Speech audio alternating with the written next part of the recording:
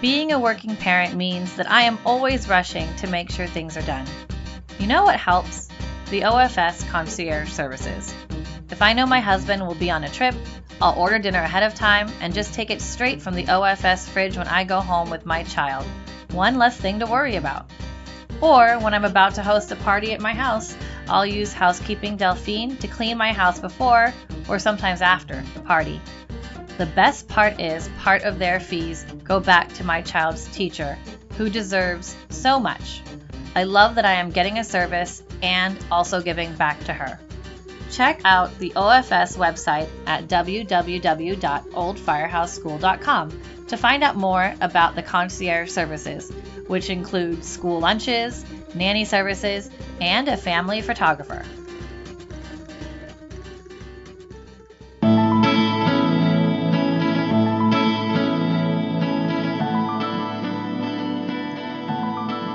Welcome to Fireside Chats on the Young Mind, brought to you by Old Firehouse School. I'm Alexandra Dutton. A few weeks ago, we had Valentina Torres come to speak with us about the Circle of Security. The Circle of Security helps parents understand how to manage their relationships with their children using attachment theory as a guide. Here's Valentina. So the main idea is that we are the secure base and the safe haven for which our children can go either out exploring in the world or are welcoming coming to, meaning that they need the safe haven part. So they need love, connection, understanding, attunement, and all that. And this circle of going out and exploring the world and coming back to the parent is pretty much the essence of attachment. The essence of attachment is this circle. The child comes in and out of needing a parent or caregiver. They explore and play, moving away from us, but when they are tired or need support, they come back. Ideally, we are available to give them whatever they need when they come back, whether it's just joy at their joy, wow, look at that cool block tower, or comfort, you bumped your knee? Oh, let me give it a kiss. Now, what happens when a child is away from you, when they are in the part of the circle that means they are exploring? One of the things we like to talk about is thinking about children as these loving cups. And so when we drop them off at school or we leave them somewhere else or just when they're starting their day, we usually have moments of connection in which we're filling up their loving cup. And then they go about and they explore their world, which is what we call the top of the circle is the exploration. They explore their world and stuff happens. They get disappointed. They don't get a toy. They trip or fall. And all of those experiences are what we would like to call like spilling a little bit. Their cup kind of empties. And so then the bottom of the circle is them coming back to you to get their cup filled back up with moments of either comfort or protection, or you just delighting in them being sad because they also need to learn about emotions through us. I also really liked what you said about some children have bigger cups and some children have smaller cups. So the idea that some children will be able to go a lot longer without needing that check-in, or they'll be able to handle more disappointment or more conflicts versus another child who is going to more easily lose, their control or their self-regulation because of them having just a different sized cup, because all of us are going to be different. Yeah, exactly. All of our cups are different, both us as adults and parents, and our children. And so we also need to be very mindful of what we're doing to fill our cup up, because what are we going to give our kid if we're having empty cups? And yes, some kids need more quicker, and some can go much longer without needing that check-in or that connection piece. And it doesn't mean that they don't love us, but they just have bigger cups.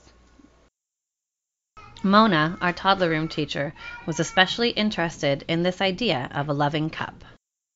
I love the idea of the cup size, where the child has a different size cup. Even the parent have a different size cup.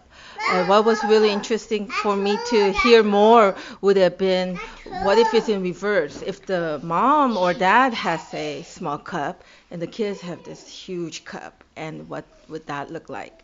And when there are multiple children, and understanding and reflecting on what kind of cup does that child have, and what size cup the other child has, and how do I meet their needs?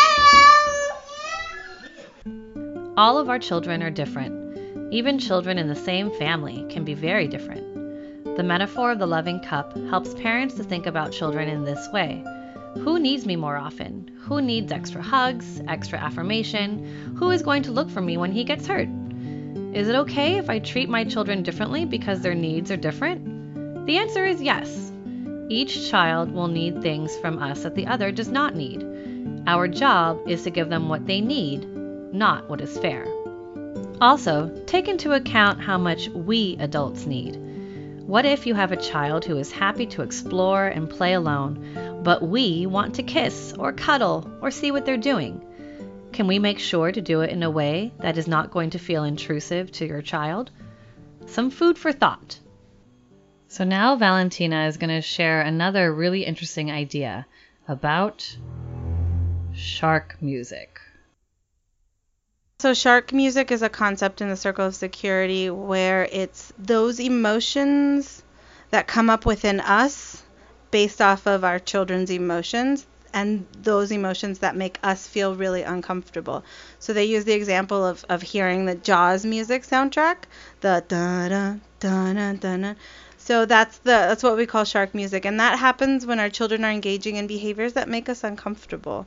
And they make us uncomfortable for a variety of reasons. It could be because it's a behavior that we recognize in ourselves and we don't want them to have it, or it could be a behavior that we weren't nurtured in as a child, and our parents, we don't have enough experience of our parents being with us in, say, anger. And so whenever our child is angry, we start to hear our shark music. And what that means is that our previous experiences cloud our judgment and our ability to access our empathic selves with our children in that moment. And that's when we tend to either explode or disassociate or behave in ways that are unconducive to helping our children manage and organize their feelings in that moment. After the Circle of Security, it really resonated with me that they're going through their own stuff right now, and they may not realize it. This is Lydia, a teacher in our preschool. A huge part for me is realizing that a lot of it is on me. They're hitting people because they're frustrated. They're not hitting people to be mad. And it's my job to not get angry with them and meet that anger, but to let them know, like, you are feeling angry. And this isn't really a situation we need to feel angry about. We can talk instead.